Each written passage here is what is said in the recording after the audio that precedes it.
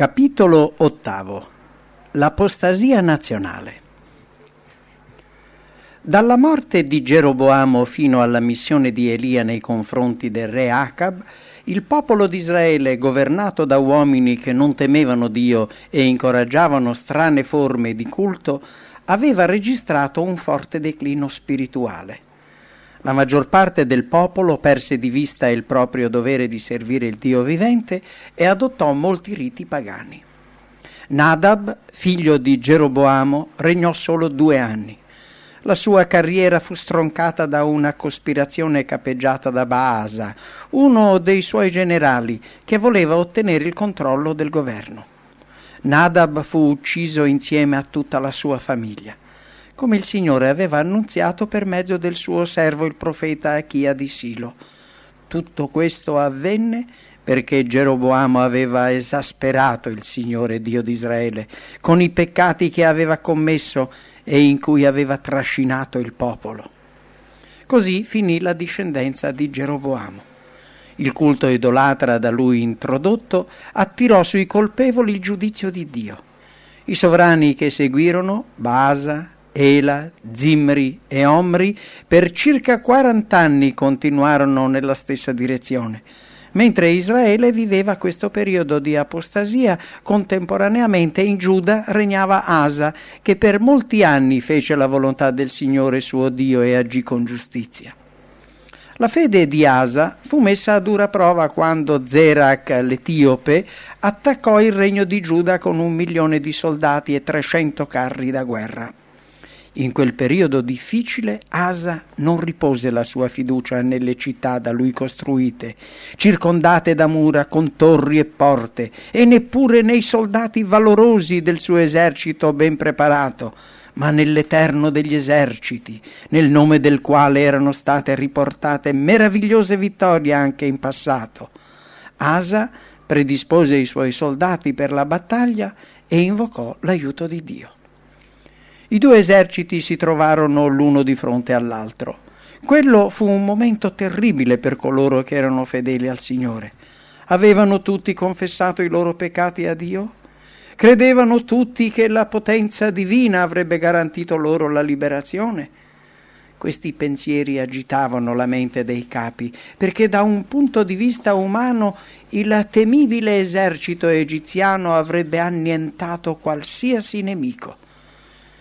In tempo di pace Asa non si era preoccupato del divertimento e del piacere, ma si era preparato per ogni evenienza. Il suo esercito era stato ben addestrato e aveva fatto il possibile perché il popolo fosse in pace con Dio. Ora, sebbene le sue forze fossero numericamente inferiori a quelle del nemico, la sua fede non vacillava. Nella prosperità il re aveva cercato il Signore. Ora che si trovava in difficoltà poteva contare su di lui. Le sue preghiere mostravano che conosceva bene la meravigliosa potenza di Dio. O Eterno, per te non v'è differenza tra il dar soccorso a chi è in gran numero e il darlo a chi è senza forza. O Signore Dio nostro, aiutaci perché noi contiamo su di te e affronteremo questo grande esercito nel tuo nome. O Signore, sei tu il nostro Dio, non permettere che un uomo possa vincere contro di te. Quella di Asa è una preghiera che ogni cristiano può rivolgere a Dio in ogni circostanza. Noi infatti non stiamo lottando contro creature umane, ma contro spiriti maligni del mondo invisibile, contro autorità e potenze, contro i dominatori di questo mondo di tenebre. Nella battaglia della vita dobbiamo fronteggiare le forze del male schierate contro il bene. Non dobbiamo quindi riporre la nostra fiducia negli uomini, ma nel Dio vivente. Con la certezza che scaturisce dalla fede possiamo aspettarci che Dio unisca la sua onnipotenza alle forze umane per la gloria del suo nome. Rivestiti dell'armatura della giustizia possiamo ottenere la vittoria su qualsiasi nemico. La fede di Asa fu premiata. Il Signore sconfisse gli Etiopi di fronte ad Asa e all'esercito di Giuda, e gli Etiopi si diedero alla fuga. Asa con il suo esercito li inseguì fino a Gerar. Gli etiopi caddero uno dopo l'altro, non ne rimase vivo neppure uno. Il loro esercito fu annientato davanti al Signore e al suo popolo. Quando gli eserciti vittoriosi di Giuda e di Beniamino ritornarono a Gerusalemme, lo Spirito di Dio spinse un certo Azaria, figlio di Odded, a presentarsi al re Asa per dirgli: Asa, e voi uomini delle tribù di Giuda e Beniamino, ascoltatemi. Il Signore è con voi se voi siete uniti a Lui. Se voi lo cercherete, Egli si lascerà trovare. Se lo abbandonerete, Egli vi abbandonerà. Dovete essere forti e non perdetevi di coraggio, perché il vostro impegno avrà la sua ricompensa. Profondamente incoraggiato da queste parole, Asa programmò subito una seconda riforma in Giuda. La lunga storia della fedeltà di Asa fu macchiata da alcuni errori commessi quando la sua fede in Dio non era più senza riserve. Una volta, quando il re di Israele penetrò in Giuda e conquistò Rama, una città fortificata a solo 8 chilometri da Gerusalemme, Asa cercò la liberazione alleandosi con Ben-Hadad, re di Siria.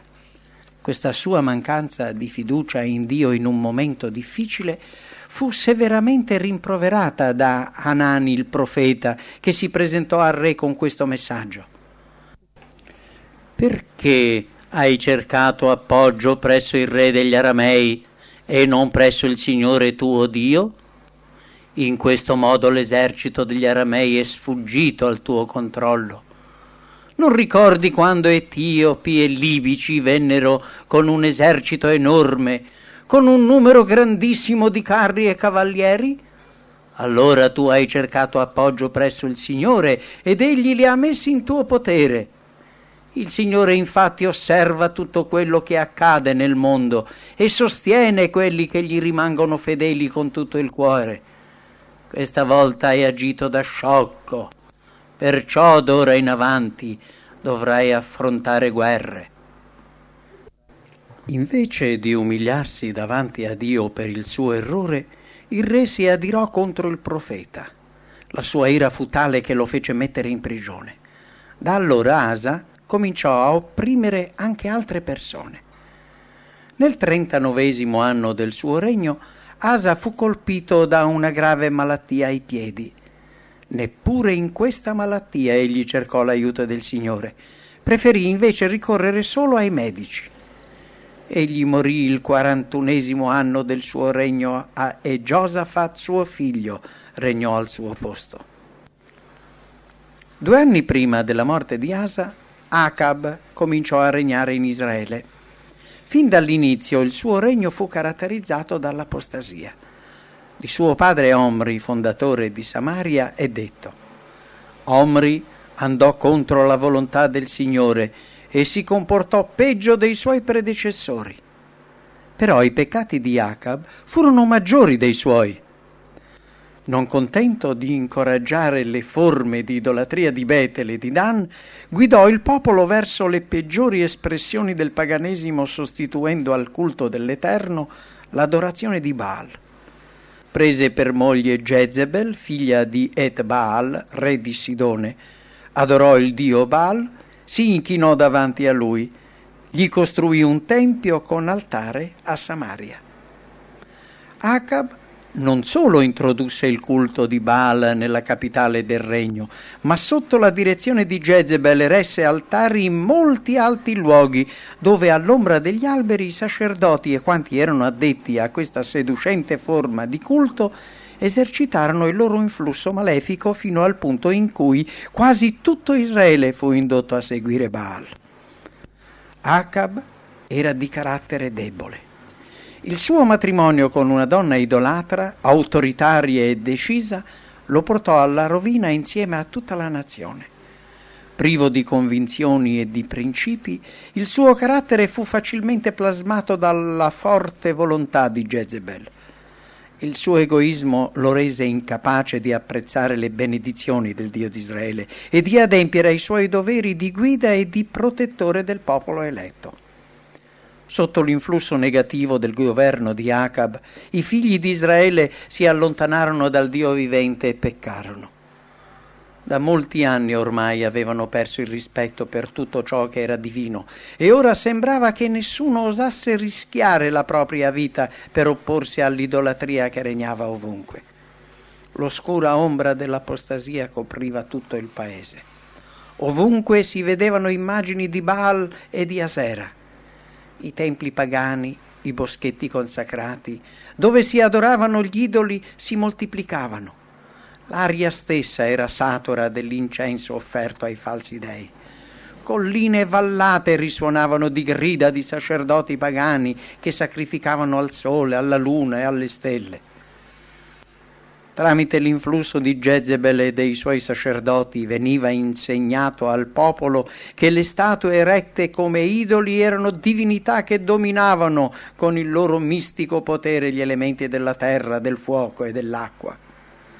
Tutti i doni del cielo, i limpidi ruscelli, i fiumi, la rugiada, le piogge che rinfrescavano la terra e assicuravano un abbondante raccolto, venivano attribuiti a Baal e Asera e non al vero creatore. Il popolo aveva dimenticato che monti e valli, fiumi e sorgenti erano alimentate dal Dio vivente che dirigeva il sole, le nuvole e tutte le forze della natura. Per mezzo di fedeli messaggeri il Signore mandò numerosi avvertimenti al re apostata e al popolo. Ma queste sue parole di rimprovero risultarono inutili. Inutilmente i messaggeri di Dio proclamavano che l'Eterno era il solo Dio di Israele. Invano esaltavano i principi che aveva affidato loro. Affascinato dallo sfarzo e dai riti del culto idolatra, il popolo seguì l'esempio del re e della sua corte e si abbandonò ai piaceri inebrianti e avvilenti di un culto sensuale. Nella sua cieca follia scelse di rigettare Dio e il suo culto per adorare gli idoli. La luce così generosamente diffusa era stata mutata in tenebre. L'oro puro era stato alterato. La gloria di Israele era svanita. Il popolo di Dio non era mai caduto così in basso nell'apostasia. Vi erano 450 profeti di Baal e 400 di Asera. Solo la potenza miracolosa di Dio poteva preservare la nazione da una distruzione totale. Israele si era volontariamente separato dall'Eterno. Il Signore però con affetto paterno continuava ad occuparsi con interesse di coloro che erano stati trascinati nel peccato e stava per inviare uno dei suoi profeti più potenti, la cui opera avrebbe ricondotto molti al Dio dei loro padri.